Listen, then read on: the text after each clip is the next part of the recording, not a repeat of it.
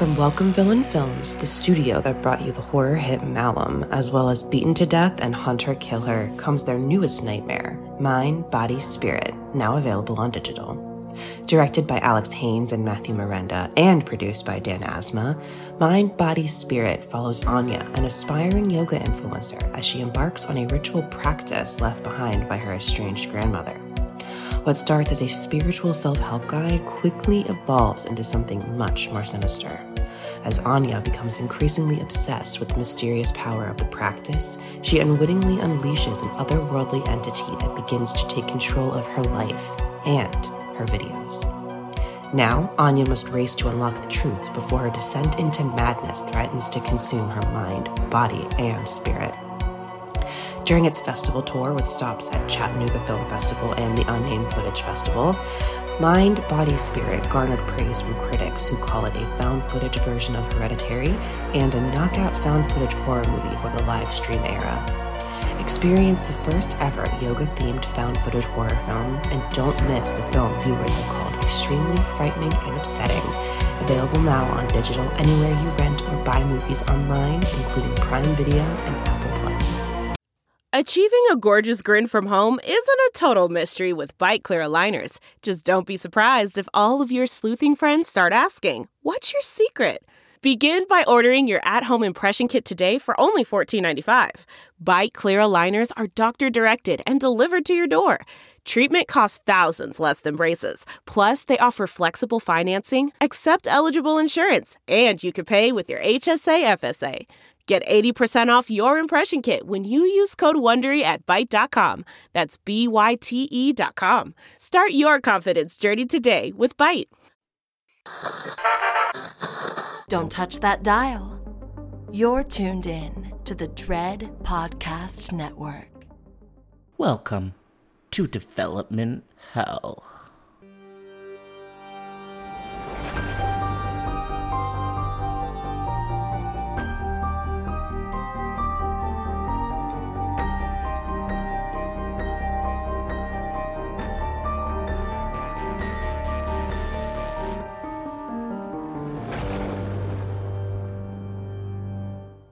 For every horror movie that hits VOD, countless others end up DOA. Development Hell is the podcast dedicated to unearthing these cursed horror productions.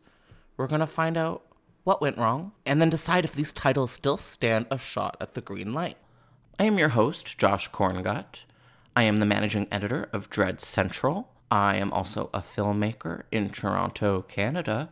This podcast is a proud member of the Dread Podcast Network.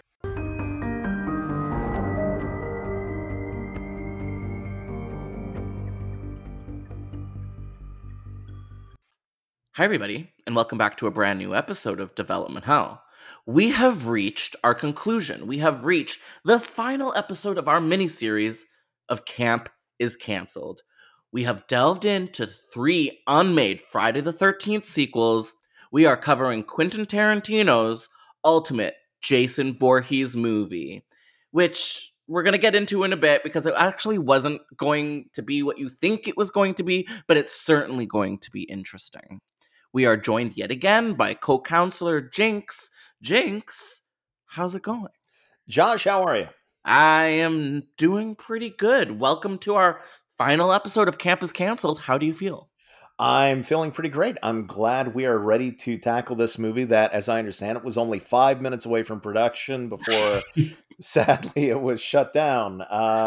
Pretty loads of concrete info on what this movie was going to be. So can't wait to dive in. Just in case this is like the first time someone's tuning in to a Camp is Cancelled episode, could you just give us a little rundown about who you are and what you do? Sure. My name is Jason Jenkins. Please call me Jinx. I am a writer and podcaster. I have a column for Bloody Disgusting called Phantom Limbs that concerns itself with unmade horror movies. Specifically unmade horror sequels and remakes and the like. And I have a podcast called Scream Addicts. Please give it a listen. And otherwise, I am just at Josh's command to come onto this podcast whenever he he deems it necessary. So easy access. We've got him locked in the cellar, but he's full of good info, and today will be no different. As I mentioned, we are talking about a Quentin Tarantino ultimate Jason Voorhees movie, but let me get a little bit more specific here because it's a little bit of a mislead. So in 2005, there was a bit of a infamous online journalism incident with IGN. They went on record saying that Quentin Tarantino was sort of in final negotiations to create what they were calling an ultimate Jason Voorhees movie. Now, I don't know if this was real. I don't know if this was fake. Quentin Tarantino does have something to say on the matter, and we're going to get into it a little bit later, but I'm just going to give you guys a little bit of a rundown of what we're going to be tackling today. Because we're getting the opportunity to talk about Quentin Tarantino, we're going to really dig into the trenches with his career. You may or may not remember, but on Halloween is Canceled, we did discuss Quentin Tarantino's Halloween 6. Jinx was here for that too. Now we're heading into Friday the 13th territory. We're going to talk about his career. We're going to talk about his possible Jason Voorhees movie. And then if Jinx is okay with it, now that we're wrapping up Camp is Canceled, I think I'd like to maybe get into our definitive rankings of the Friday the 13th series. Is that something you're willing to do, Jinx?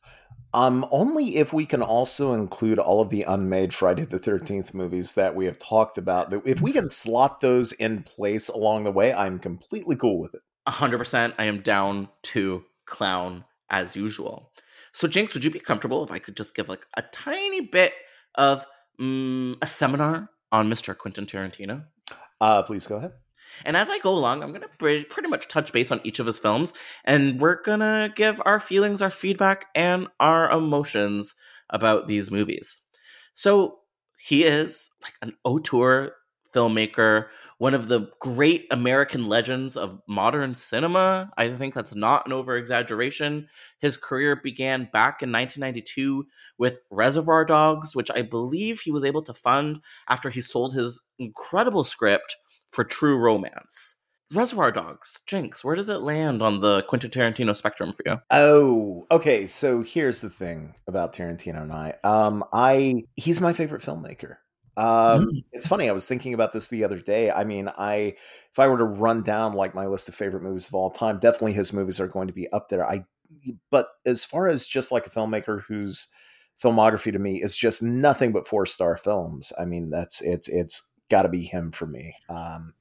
So when you ask me, like, you could ask me how any of his movies slot in. Like, I could give you a ranking, but it's going to be just a matter of degrees with each of them. You know what I mean? Like, they're all perfect. It's just they're varying degrees. Like, I just might like this one a little more than that one, but they're all gems. And so Reservoir Dogs, like, is it my favorite? No. It might even be like bottom half of his filmography, like, for me. And yet, that sounds like I'm dogging the movie. It's still a perfect movie. Like, it's still better than most movies of that sort. Reservoir Dogs for me also probably lands in the bottom half of his filmography, just because I'm definitely more drawn to stories about women, and he has some of the best women characters in cinema history. Maybe some of my ultimate favorite women characters of all time. We'll get to it, but I'm just gonna spoiler alert it now. Kill Bill Volume 1. It's my favorite of the Quentin Tarantino canon. And that character brings me to tears just thinking of her. So this is a movie without really a single woman in it, and that kind of is going to make it a little bit less interesting to me ultimately than all of these other incredible films with all of these just like killer female characters. No, I get it. It's funny. I mean, that story, like its basic setup, is so solid and so perfect that I feel like there could be any number of like spins on that material if someone just do so. Like, I think, maybe a decade or so ago, there was a reading, like a script reading of Reservoir Dogs with like an all black cast. You know what? Let's go ahead and go beyond that and let's see that movie. I would love to see somebody tackle that movie with an all black cast. And then let's go ahead and push further and do like Reservoir Dogs, but with women, Oh, God, this is going to go on forever. But I was like, who would that be? Like, who would we put in that movie? bring Patricia Arquette in from True Romance and have Cool. her be the version of the character that there was supposed to be at the end of his original screenplay where Clarence died. Have Mhm. Alabama, take the place of Mr. White. And it's funny, if you watch Reservoir Dogs, Mr. White actually references that version of Alabama as being a good little thief, and Mhm. he wound up not sticking with her because, I'm forgetting the quote exactly, but if you push that man-woman thing for too long, but yeah, do that. Give me Patricia Arquette as Harvey Keitel in Reservoir Dogs, and Oh, I I will love be it. grinning ear to ear. Quentin, if you're listening, we want Reservoir Cats. We give you a couple of years. Please make it. Moving on, I think we can probably skip over True Romance because it's not one of his directorial moments, but I do love that script. I love that cast. Interesting. Well, yeah, I would say Reservoir Dogs, True Romance, that's kind of like the first era of Tarantino, leading into era 2, where he really skyrocketed, which I like to think of the Pulp Fiction From Dusk Till Dawn era. And this is when he won the Palme d'Or for Pulp Fiction. He got an Academy Award for Best Original Screenplay, which is well deserved.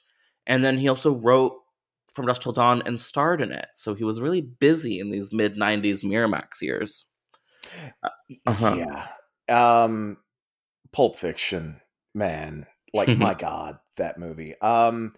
It's funny. I don't know if we're still doing rankings, but I will note that for the longest time, Pulp Fiction stayed my number one Tarantino. I think it is a beyond perfect movie. I think it perfectly encapsulates everything that I love about the 90s. Like, it just, when I watch that movie, I'm immediately 13 years old again, like I love falling that. in love with it over and over and over again.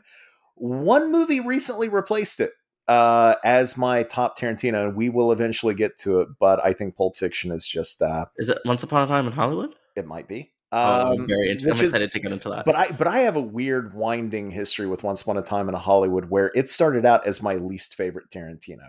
Oh, I Still love it. still loved it. Still thought it was a 4-star movie, but I was like, we'll get to it. But no, Pulp Fiction, like I remember my mom actually took me when I was 13 years old to go and watch that movie, and I convinced her to take me to it. And 10 minutes in, I was questioning that choice because the dialogue is pretty rough, and it's Oh, a it's not a violent mom movie. movie. No, well, here's the thing, man, is that she actually loved the movie every bit as much as I did. And what's crazy is that she has remained a huge Tarantino fan throughout the years. So that, Okay. when I worked in a movie theater, I told her, like, hey, come and watch Kill Bill. I think you're gonna dig it.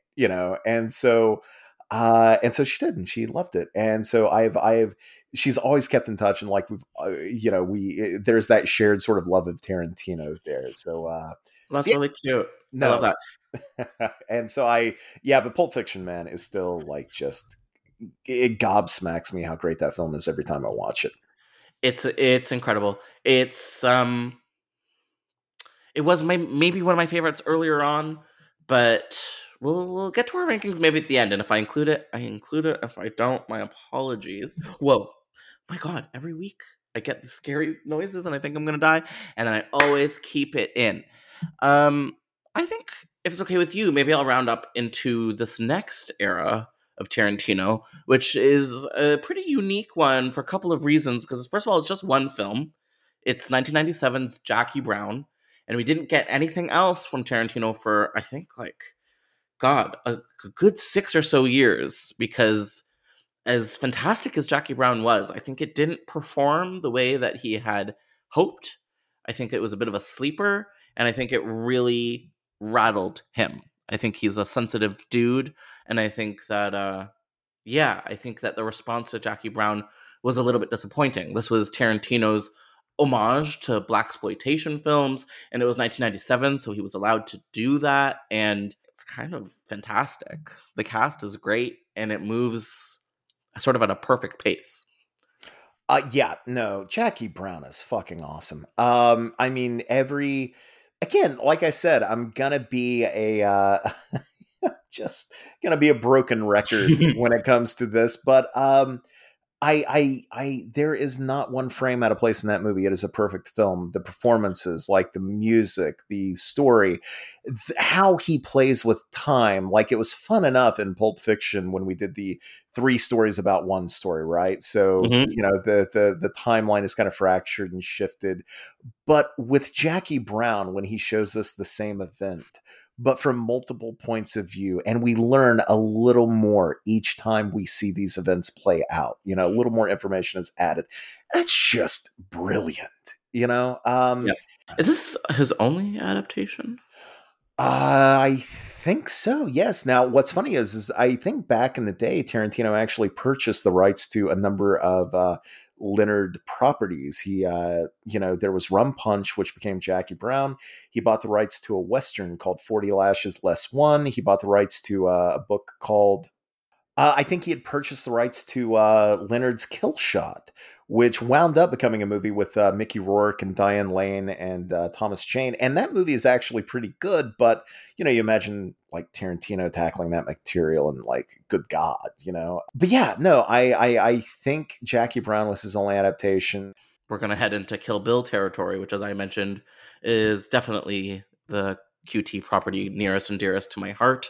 You were mentioning that you kind of have this, you and your mom kind of bond over Quentin Tarantino, and me and my dad have this like real long-lasting connection with Tarantino together. All of the films we are sort of bonded over, but the biggest one that really brought us together was Kill Bill.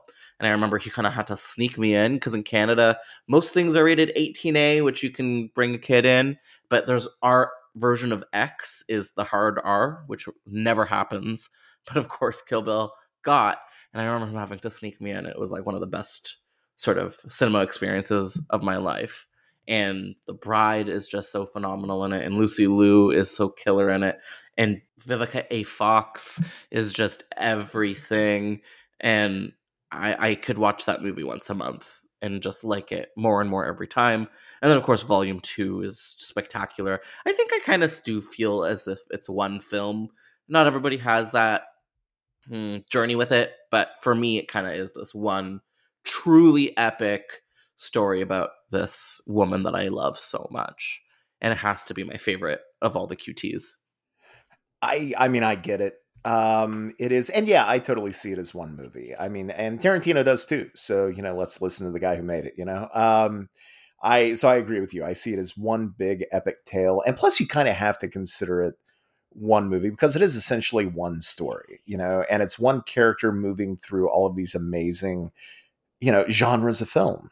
As she gets closer and closer to her goal, and it's such a high flying like attempt at covering like so many different styles and types of film and storytelling, and it's the confidence with which he does that. I can't imagine any other movie at that level taking those kinds of swings and connecting with every single one.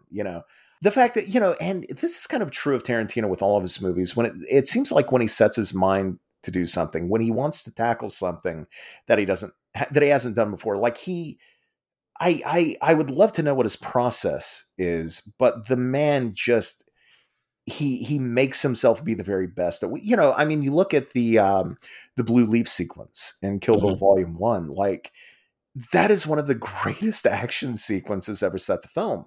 He had never directed action before, and that man shot that scene.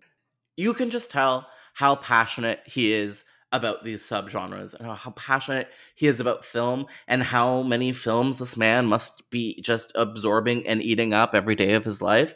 It just reeks as authentic passion, and that's kind of why he can't go wrong, because you can just tell how excited he is about all of these stories and about all of the references that he's pulling from. He's not trying to do something. He's just so, I don't know. I think the word excited resonates.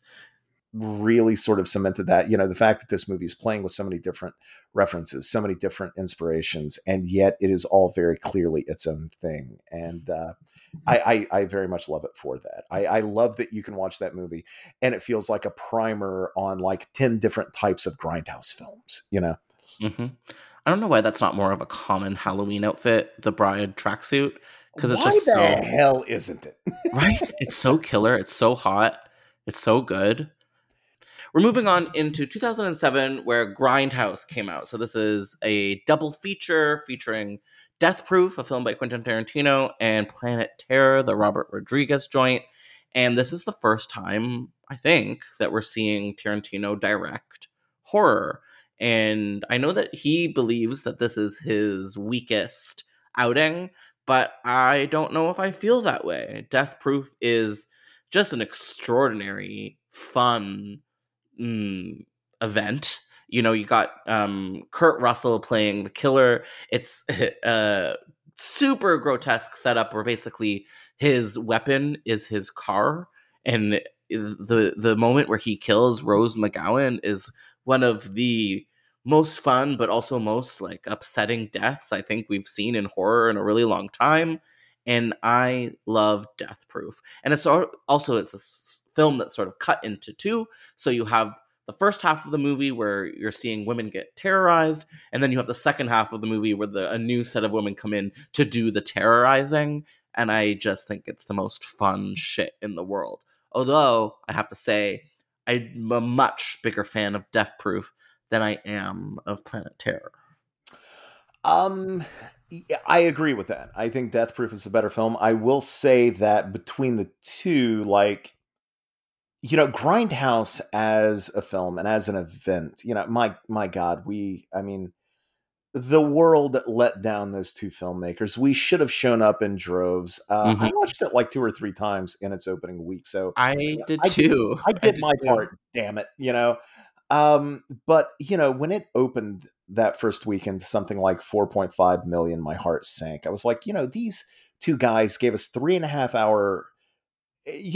hours of like some of the greatest just pure joy I've ever had in the theater watching movies like this. The fact that they resurrected this type of filmmaking, and they gave us the fake trailers and they gave us a movie each, and it felt like such an event. And people just kind of shrugged when it came out, and it bummed me out.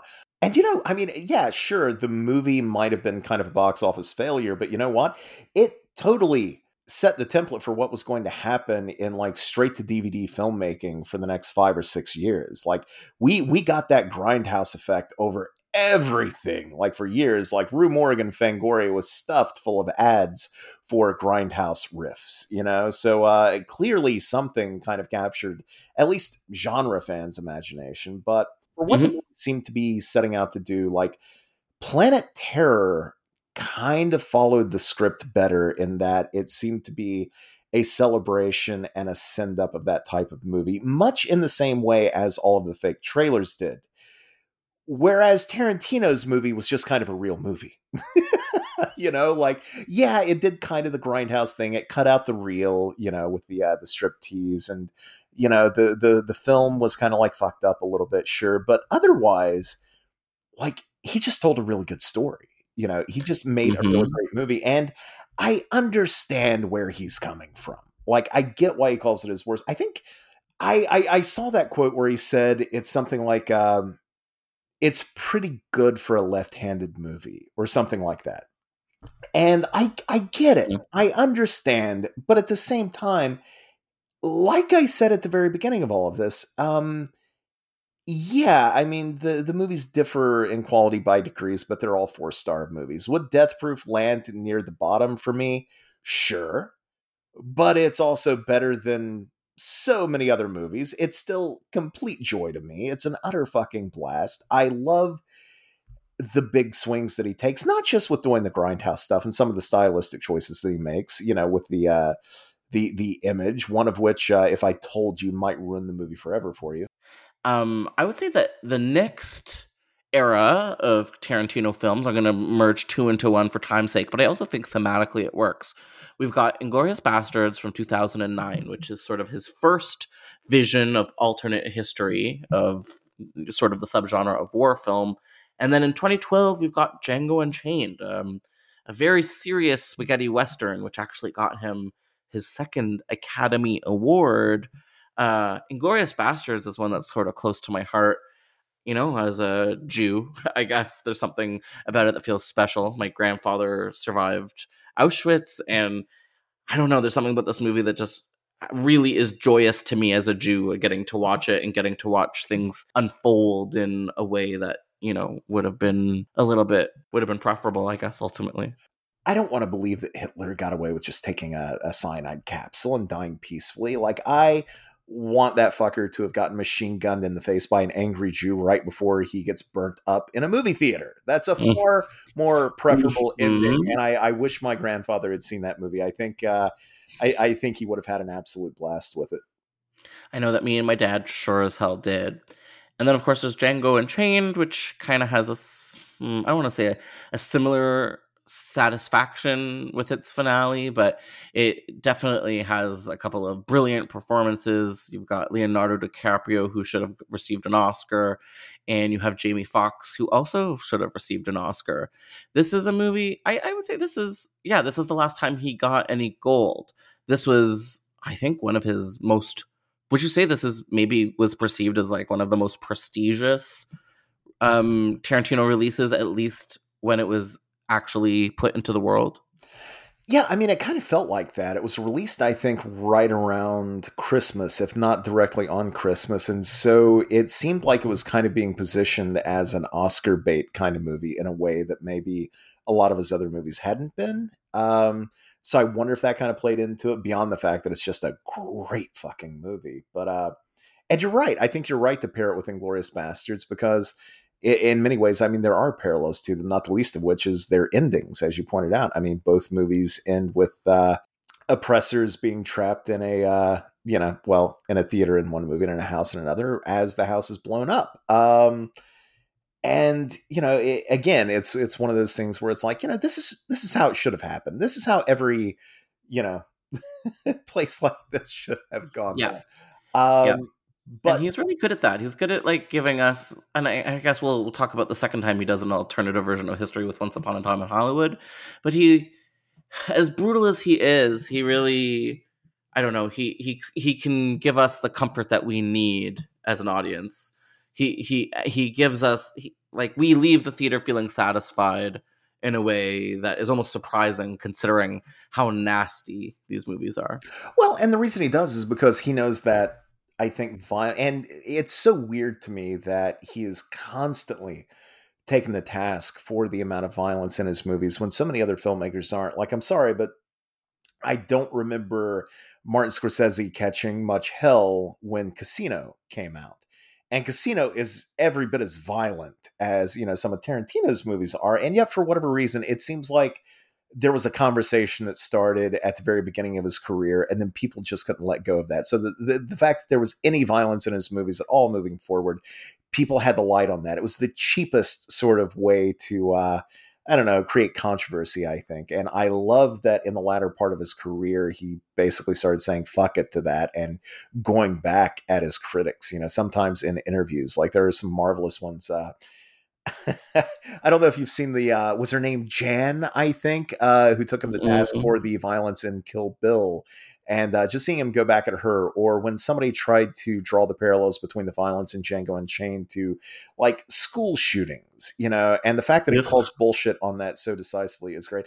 I would love to know, I wouldn't dare ask him, because I wouldn't want him to think in the first few words of the question that I was actually going down that route. I don't know that he would give me the opportunity to finish the question, but I would love to know why he thinks that he is singled out as a filmmaker for using violence in his films, especially when he uses it so well. He understands that violence can be fun.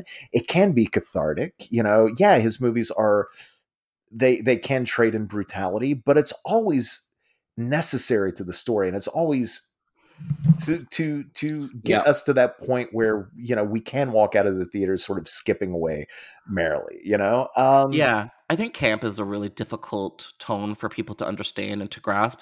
And I think a lot of basics just have no sense of what it is. And I do think there's a sprinkling of camp in almost everything that he does. I think the violence kind of lives in there. How do you not watch that big gunfight in Django Unchained in the house when people are exploding in buckets of, like, bright red Kensington gore while, like, a rap song plays in the background? How do you not laugh your ass off at that? Like, no, it's pure joy. It's pure joy, and people don't get it. I think that's part of the issue, is that I just don't think some of these older critics are really tapped into what he's doing. Agreed. And then there's what I sort of see as his modern era. We have these last two films of Quentin Tarantino. We've got The Hateful Eight in 2015, which is sort of another revisionist history Western, very dark, snowy bottle film. And then we have his most recent outing, Once Upon a Time in Hollywood, which is yet again a masterpiece and yet again a totally unique entry into the canon of Quentin Tarantino films. And I'm very interested to hear sort of, why it's so important to you. One, I just want to say love Hateful Eight. Weirdly enough, I think Hateful Eight would fall more near the bottom of his filmography for me. But again, 4-star film, love it. Once Upon a Time in Hollywood. Josh, do you want to go first and talk about how Maybe you I feel should, about this because movie? I feel like I'll have less to say on it, because while I love it, it's maybe not, it's not my Kill Bill, but I mean, I don't think I'm alone with saying that Once Upon a Time in Hollywood really took me by surprise. It is not what I was expecting it to be, and I'm not just alluding to its finale. It is, I don't know, it's unlike anything I had really seen before, and I was also surprised that the tone was kept, I don't want to say light, but I guess, yeah, maybe it is one of the lighter Quentin Tarantino outings that we've ever seen, and the performances are just really incredible. And I guess the reason I'm drawn to it is the Sharon Tate subplot and the fact that, we get to keep her at the end, which is what we deserve as an audience, just like we deserve to get to see Hitler get exploded into, a rain of bullets. We deserve to keep her, and we get that. Also, there's this, these two really phenomenal performances by Leonardo DiCaprio and Brad Pitt. I don't know if Brad Pitt, he deserved all the love that he received, especially in comparison to DiCaprio, who was right there, who for me really stole the film. Okay, I'm gonna say it. Maybe it's controversial, but I do think the Brad Pitt performance was a little bit overrated. But it definitely deserved its slot in this big ensemble. I love this film. Counterpoint, I think Brad Pitt's performance deserved even more love. That I got. That's okay. I love Cliff Booth. I think he is one of the great characters of all time. I adore him so much. But I think you're right that DiCaprio, it feels like DiCaprio's performance was a little overshadowed, which is a shame because he's giving career best work in that film. I think Margot Robbie is amazing in the film. I adore this movie. It was funny when I watched it. I watched it opening night. Not even opening night. I watched the Thursday premiere of it. And I walked out and I really, really liked the movie. But I remember thinking oh, it doesn't really feel like Tarantino to me. It doesn't, it didn't really give me what I wanted out of that movie. I kind of had it in my head, crystallized what the movie was going to be. And I walked in and it so totally was not that movie, which, by the way, I called the twist from the announcement of the movie. Literally the moment that they announced that it was going to be something dealing with the Manson murders or whatever, I remember texting a friend of mine who's every bit the Tarantino nut that I am, and I was like, it's totally going to be Inglourious Bastards. Sharon Tate is not going to die at the end of this movie if they do the Manson thing, and sure enough, she didn't. But that almost doesn't even matter, But I walked out and I felt maybe a little, a teensy bit disappointed in the movie, right? And then a day passed and I couldn't get it out of my head. And I watched it again Friday evening and I walked out and I was like, well, I was fucking nuts. This movie is incredible. I absolutely adore it. I can't wait to watch it again. And I watched it again. I think I saw it 4 times before it left theaters. And here's the crazy thing is that even by the end of that 4th viewing, it climbed the list from being maybe my least favorite Tarantino to my 2nd favorite Tarantino underneath Pulp Fiction. And that's one hell of a climb. But over the course of the pandemic, when I was shut in and had nothing but 4 walls around me, I had, all of these streaming services. I have a pretty damn sizable physical media collection. I had all these movies. and I was stuck inside for a year. And, so I watched a lot. And yet, the one movie that I kept coming back to and probably watched a dozen or more times over the course of the pandemic, my ultimate comfort movie, period, was Once Upon a Time in Hollywood.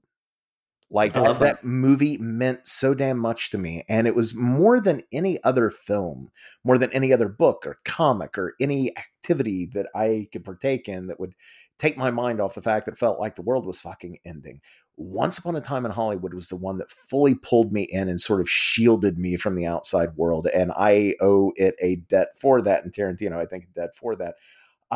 It has long since surpassed Pulp Fiction, I think, as his best movie. For me, it's certainly my favorite. Never would have expected that given where we started, but I love it. I wholeheartedly love that movie. I think it is one of the great films. We did a pretty good job sort of quickly going through the Quentin Tarantino canon. Josh, I I don't know feel, that it was that quick. but I think we're here.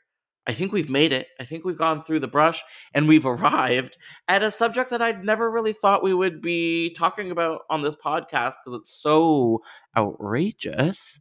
And it's Quentin Tarantino's ultimate Jason Voorhees movie. Jinx, can I give you a little bit of information about what is going on with this weirdo project? Josh, I don't think you're going to have much more than a little bit of information to give, but go right ahead. I'm going to do it with all that I can. So, I don't know if you guys can even handle this, but go back in time in your mind to 2005. There were dinosaurs flying in the sky and really big alligators, and it was just like prehistoric era. And our good friends at IGN ran an article that really shooketh the internet. And it was IGN Film Force at the time, and I don't know exactly what that meant. Do you know what Film Force was? Was it some kind of like, what was going on with that? I don't know. It's hard to know. It's so long ago. It sounds like they might have had like superhero outfits. Maybe they fought crime at night. Maybe a genre outfit or I don't something. know. Yeah, it's. But so IGN Film Force in 2005 printed something pretty outrageous. IGN Film Force learned that none other than the Oscar winner Quentin Tarantino is in final negotiations to write and direct the ultimate Jason Voorhees movie. Ultimate Jason Voorhees movie. All of that is capitalized as if it was a title. An all-new Friday the 13th for New Line Cinema. While the rumor mill had long suggested that their next movie was going to be Freddy vs. Jason vs. Ash, which fans of this podcast might remember as our initial episode, of course, Freddy vs. Jason 2 never happened. So instead, we got word that fans were going to be treated to an ultimate Jason Voorhees movie. The project was considered to be a co-venture between New Line and Paramount Pictures and is expected to be, unquote, a quickie that could get underway as early as this year, aka 2005. Tarantino's production company, A Band Apart, referred us to the William Morris Agency, a rep, WMA, would only advise us that Tarantino has, unquote, not yet been offered the job, while refusing to elaborate any further. So they published this with confidence in 2005, and I think it was just a couple months later in March of 2005 where Quentin Tarantino had something to say, and he was talking to Contact Music when he responded to these allegations, saying, "What happened with Friday the 13th? Nothing at all. It's a complete lie. I like Jason and everything, but I've no intention of directing a movie. New Line talked to me about it, but it was a complete fabrication, that article. I would love to do a horror movie. I'm just saying it's not going to be Friday the 13th, which is pretty clear as day. I mean, it's like saying directly that this article was a full-blown lie, which is interesting because to my understanding, IGN is, at least now considered to be quite respected outlet. So it would be bizarre to me that they would run just a bold-faced lie, although I don't know what their editorial staff looked like in 2005, but there were rumors at the time that IGN could have actually had some solid resources. And if that's the case, what was Quentin Tarantino really saying? Was there more conversations than he's letting on? Was he never really that interested in it, but maybe somewhere someone was taking note? Like, I'd be really interested to know all sides of from what was going on from all parties in the situation. Jinx, what do you think was going on? Who can say, but just reading between the lines from what we have, both from IGN and Tarantino himself, it sounds like he took a meeting and somebody thought that meant a hell of a lot more than it did. And it was a slow news day and somebody tried to spend some gold from that and it got more ink probably than it deserved. I love the fact that at some point somebody probably said, "Oh, he's going to direct the ultimate Jason Voorhees movie," as kind of like a descriptor for something that probably would have just been called Friday the 13th, but instead Uh-huh. that's sort of been the title. That's been like Tarantino was going to direct a movie called The Ultimate Jason Voorhees Movie. Like, come on. Like, But what does that's not. ultimate mean? Because I feel like ultimate has this, I don't know, definition in the world of superhero movies and superhero fiction that is like kind of outside of my realm of understanding. Like, as a nerd, Jinx, like, what does ultimate really mean in genre? Well, I think in this case, it was just, it's not necessarily like the last Jason Voorhees movie, but, if that's what it would have been called, it wouldn't have been called that. But if that's what it would have been called, then I think it would have been a way of saying, like, this is the be all end all. It's going to be the most kick ass Jason Voorhees movie you will have ever seen. And, I mean, if Tarantino had made a Jason Voorhees movie, I'm pretty sure it would have been the best Yeah, for Jason sure. Voorhees movie ever. It probably would have earned the title that he never would have given in the first place. But sure. Yeah, no, it's fun to me that we are doing this episode about this because it's so clearly not a thing that actually was a thing. And I do love Mhm. the initial story saying that New Line had not yet offered him the job. Like they would have even had to, like he could have just feigned interest and they would have been throwing money at him. And this was right after Kill Bill, right? So this is 2005. This was right after Kill Bill Volume 2. Was that a huge success? I mean, yeah, certainly, yeah. I mean, it was big enough that he would have been a huge get for them. Now, would it make more sense for this story to have come out maybe post Death Proof? Yeah, probably because that movie tanked a little bit. But no, Uh-huh. it was pre, and it is interesting that he was connected to that not long before he said he would be interested in doing a horror movie, and then his Mhm. next movie was a horror movie. I think that's kind of cool. But Oh, yeah, it was. yeah, Oh, no, no, it wasn't. Yes, it was. I just don't think, in the span of these golden 10 movies that he lined up for himself to do, that he would ever do a Friday the 13th movie. So what is Frankly, what is a Golden Ton movie? I'm sorry.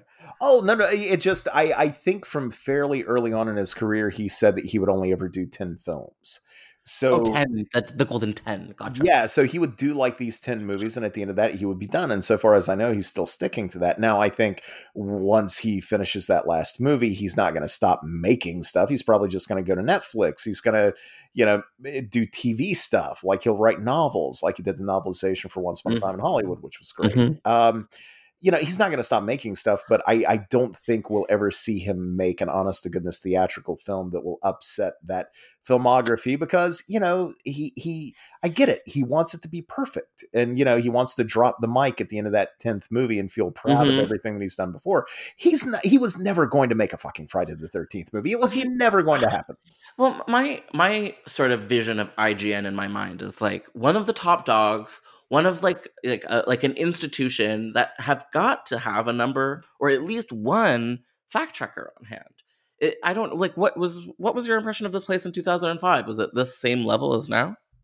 I mean, to be honest, I never really followed IGN. I'm not knocking them. It's just not a place Uh-huh. that That's that not wasn't your click. Yeah, no, yeah. it wasn't a daily check for me. I mean, back in the day, it was probably, and look, sorry, like back in the early aughts, we didn't know what we know now. But yeah, I read Ain't It Cool News. I read, Mhm. Creature Corner. I I did read, too.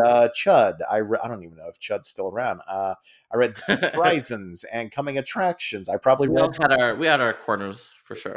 yeah. I never really read IGN, but I will tell you one thing. I mean, back in that sort of Wild West that Ain't It Cool News kind of contributed to and shaped in very not great ways, kind of running a rumor and then backing down from it later, that, just for clicks, that was kind of the thing, Uh-huh. and that totally seems what this would have been. Which we still do today, but you say rumor in the headline. Yeah. You gotta be, if you think you have something, you gotta just be as transparent as humanly possible. But I will say, do I think that Tarantino ever would have made a Friday the 13th movie? I do not. That said, Mm. and Josh, if you're interested in this, Mm-hmm.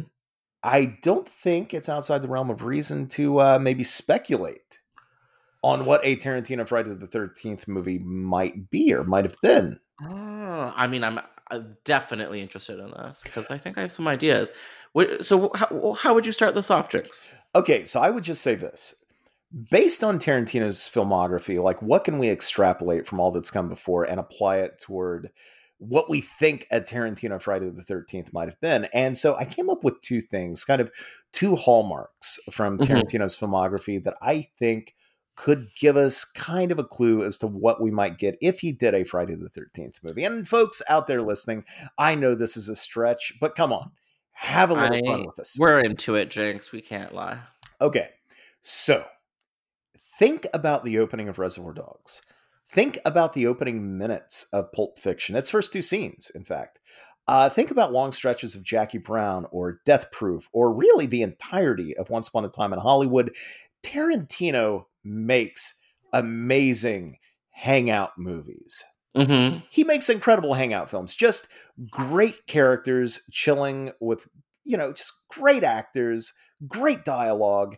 Now, imagine how that would apply to something like Friday the 13th with loads of camp counselors just hanging around, going back to okay. Yeah, going back to Once Upon a Time in Hollywood, there we have a movie with three main characters and loads of supporting characters where we're primarily just spending time with them, but it all builds to this big, violent, cathartic final act bloodbath. I don't think it'd be a stretch to imagine a Tarantino Friday the 13th doing something similar. Just imagine a group of the best young actors possible just shooting the shit for 2 hours, having their own little stories, their own little subplots, and Jason is just hanging out on the periphery. Like, we know he's there. We maybe see him haunting around in the background like Michael Myers, but no killing actually occurs until it's all at once, all at the end. Just one insane, revved up bloodbath.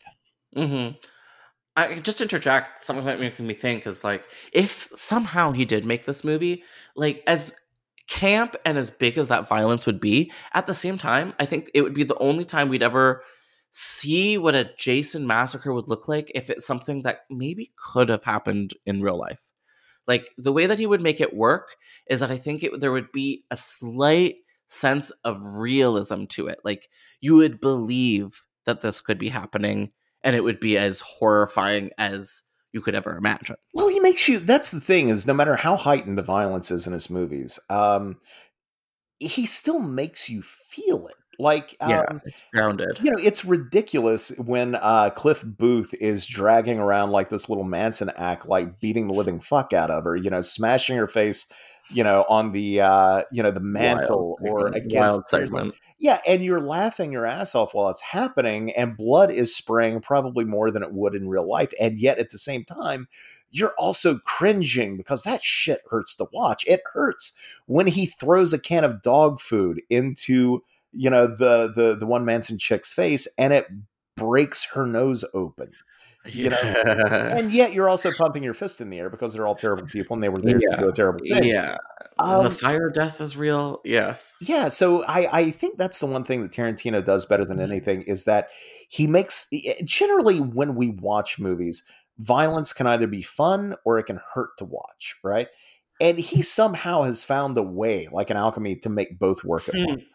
Absolutely, he does. And you're saying, just to go back to like the idea of Jason lurking in the background in the shadows for probably like a good amount of time, it really resonates yet again back to the Nick and Costa script, where you get to know these characters. They're super charismatic and grounded and just like a joy to be a fly on the wall while they talk. And that's, I think, what you would have here too. I think it would be not so far away from that script that we covered a couple episodes ago. Yeah, I could get that. It would definitely be character focused, which is something that, the original Friday the 13th movies maybe weren't so much, No, I don't think there's a single one that was. Yeah, so no, I think that would set it apart, definitely. I think it would have been something special, maybe he would play around with the timeline a little bit, do some interesting sort of asides like he does. But I but to wonder, maybe one day we'll get like his made for Netflix Friday the 13th movie. Yeah, maybe. Although, something that we both know and I think we can't ignore right now is that his favorite Friday the 13th film is number 5, because what we haven't mentioned yet today is that Quentin Tarantino is an absolute maniac. Yeah, so that was. I didn't know that was his favorite. I somehow missed that. I could be wrong. So if I'm wrong, I'm absolutely sorry. But I'm pretty sure he mentioned at one of those Masters of Horror dinners or something like that, that the 5th is his favorite, and it's because of how grimy and disgusting it is, and that he thinks that that's what the franchise is that like it's kind of is like a porno or something like that. It'd be interesting. I have to if Google what he has to say about Friday the 13th Part 5, everybody, because it's weird and it's interesting and it's just like he keeps you guessing, especially with his taste in movies. I think his delivery of films is always like prestige, top notch, 100%, but his taste is like he knows everything. He loves it all.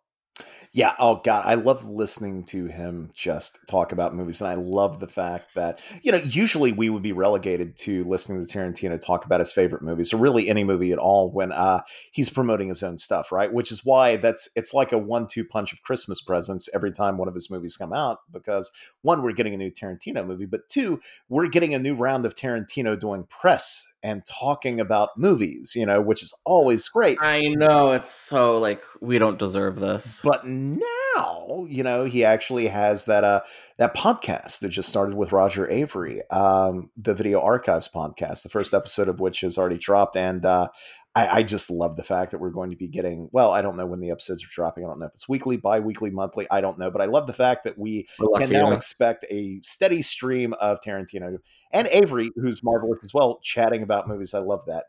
It just proves how much he fucking loves it, because this man does not need to be doing a podcast. He's doing it because he's obsessed. Yes. And okay, so we talked about a Hangout movie.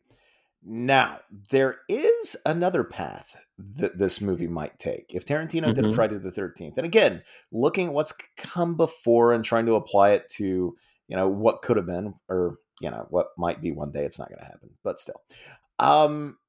If we look at like parts of his original script for Natural Born Killers, or say stretches of Death Proof, or look at the first half of From Dusk Till Dawn, Tarantino can write one hell of a road movie.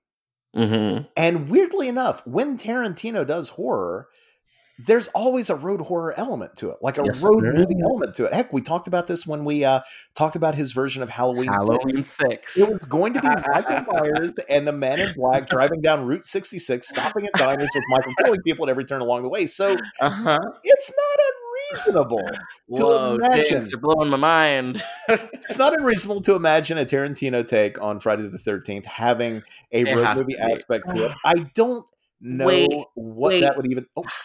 I'm sorry. Yes, he does such a fucking killer road movie and makes such a good road horror movie. But can I, in my heart, see a Jason Voorhees road movie? What does that look like? All I know, I have no idea what it would even look like. I don't. But I know. He's Camp Crystal Lake, man. I know that we had better get like a Tarantino trunk shot looking up at Jason at some point. That's all I would want. Yeah, you'd get it. But 100%.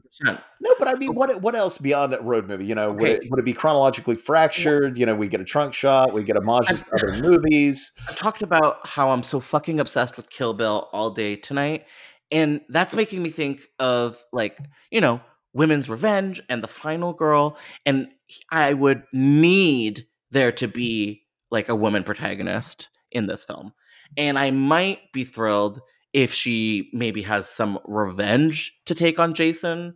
Maybe, as stupid as that sounds, I'd eat that up. So maybe what would it be like if we did get a third film and Ginny was the protagonist and she was coming back sort of Tommy Jarvis style to make sure Jason was dead, and then of course he's not. What if we had a Friday the 13th Part 6 but with a female lead with a bit of a Quentin Tarantino sprinkle? As long as she wears a Bruce Lee tracksuit, I'm in. Yeah, invert it though, so it's majority black with a yellow stripe, and no katana. I want her to carry a Hattori Hanzo machete.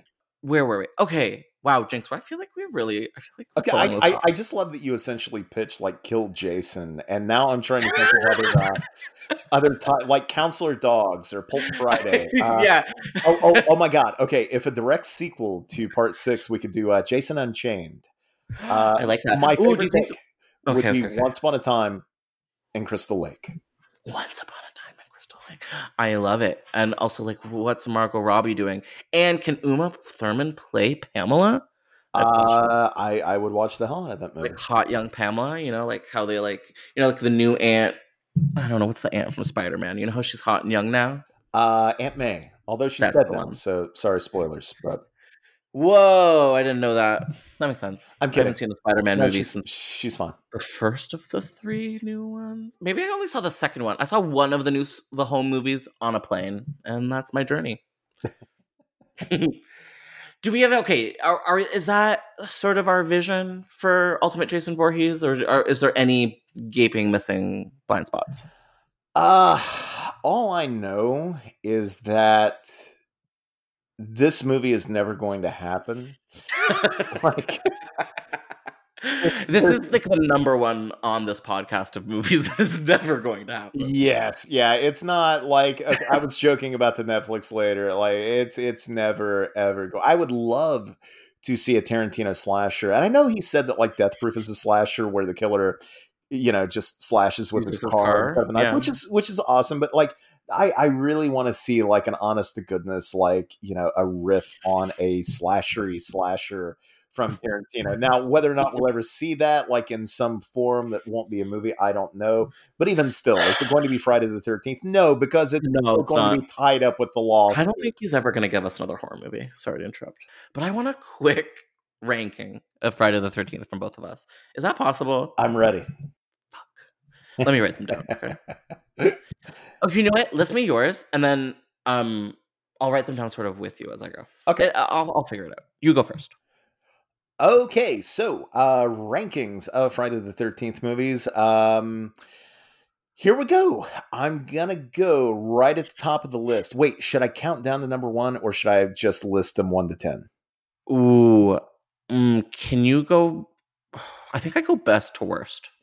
Best to worst. Okay, so right at the top, I'm gonna put Tom McLaughlin's Friday the 13th 6, Jason Lives. Fuck yeah. It's just the best. I'm going to follow that up with number 4, which I think is the best, like, straightforward Friday movie there is. I love it. Introduction of Tommy Jarvis. It's genuinely scary. It looks great. It moves like a bat out of hell. Like, can't get much better than 4. Third might be a bit surprising, and I know fans will probably shake their fists, but whatever. I'm being honest here. I adore Freddy vs. Jason. I think that movie's an absolute blast. I'm going to follow that up with Friday the 13th, 2009, which is a remake. I don't care what the writers say. It is a blast of a movie. It's beautifully made. It's scary. It's fun. I dig it. I'm going to follow that up with Jason X, which I think is just another blast. I think that movie is so much fun. And from there, I would go Friday the 13th, Part 2. I think it's a genuinely super cool slasher. I love the kill scenes in them. I think it's a good looking movie, especially with the new Scream Factory disc with the polished up print. Just fun movie. I would follow that up with the first Friday the 13th, which is, I think I've said before, like I back in the day, I was not a huge fan of this franchise, and I only recently found an appreciation for it. But I really do dig that first movie. I think it's really, really good. Following that, I would probably do Part 7.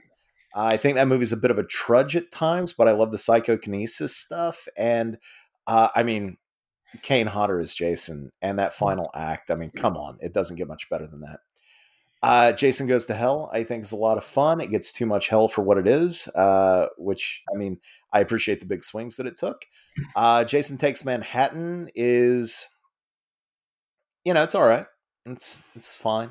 I would probably say Friday 3 after that. Holy shit. I know it's pretty far down the list for a movie that gave Jason his iconic mask, and yet I just didn't care that much about it. I really didn't. And at the very bottom of the list of this ranking, on an episode that's going to have Quentin Tarantino's name attached to it, a man who said that Friday 5 is his favorite. At the bottom of my list is Friday 5. That's fair. Not a fan. Although I will say this, I do think the climax is pretty decent. fun, and I do like the reveal of Roy. I don't care how nonsensical it is. Yeah, you know what? Fuck y'all. Roy is not that bad. And I do like the final moment of it with Tommy, but yeah, beyond that, And not the a huge kid's fan. cute. I like the kid, and kids usually suck, and the kid in that movie is pretty good. Yeah. Yeah. All right, that's a rundown that I can not disrespect. That is a rundown that I'm not mad at, I guess is what I'm saying. Yeah. All right, Josh, hit us. What's your ranking? By the way, when I said, oh my God, it wasn't because I was like, you're ranking 3 so low. It's because I completely forgot to rank 3. And that is how I feel about number 3. Okay. So here is my ranking. I have to also start with Jason Lives Part 6. It is the ultimate Jason movie, in my opinion. It is self-aware. It is scary. It is, I don't know. It's like the first time Jason kind of feels modern, but it's in a way that just works so well. And also Tommy Jarvis in it, probably the number one babe of the 80s. Number 2, I think, is Friday the 13th Part 2. I think it's just so scary. Oh, nice. I think it's the scariest one for me. It's like the one that's like, like maybe this is actually happening. And that mask is so good.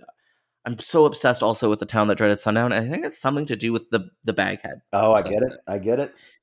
Then number 4, I just feel like it's kind of, I don't know, feels quintessential in its own right. Then the first movie for a long time even ranked lower. But I just rewatched Crystal Lake Memories, and I was like, no, the first movie is just a piece of art that needs respect. Then I'm at Freddy vs. Jason, and then I'm at the remake, 2009, and I think the two of them, because they have the same writers, kind of maybe share an era at least. Jason X is fucking incredible. I will never apologize for liking Jason X. Part 7 is really fun. There's the women in that are hilarious. The protagonist and like the one with the straight hair, you know who I'm talking about. She's the best. Part 8, Jason on a Boat. Fuck yes. Won't apologize for that. Then my final 2 are 5 and 9. And you know what? I don't want to be mean about it. You know what? I'm grateful for both of them at the end of the day. I think that's fair. And I feel like you and me have somehow, against all odds, survived camp. Or at least canceled camp, I guess.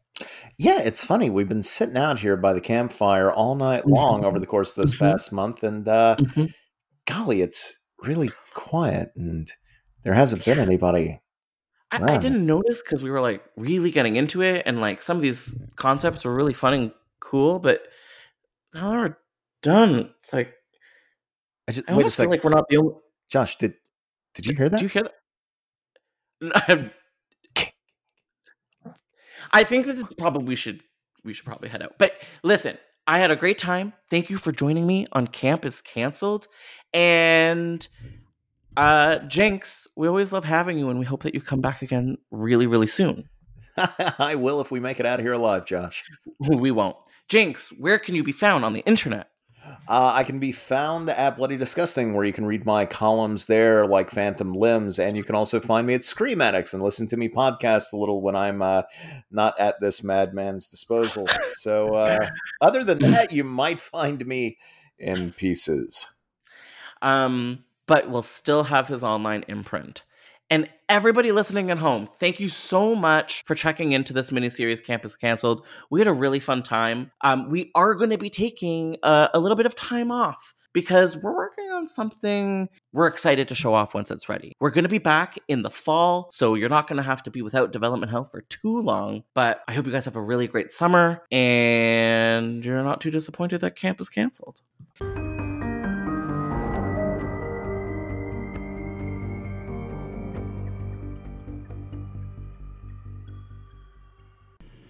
Thank you so much for listening to Development Hell. If you enjoy this podcast, then please do us a major favor of leaving us 5 stars and writing a positive review. It really makes all the difference in the world. We'll see you next week with a brand new episode of Development Hell. Thank you for listening to the Dread Podcast Network.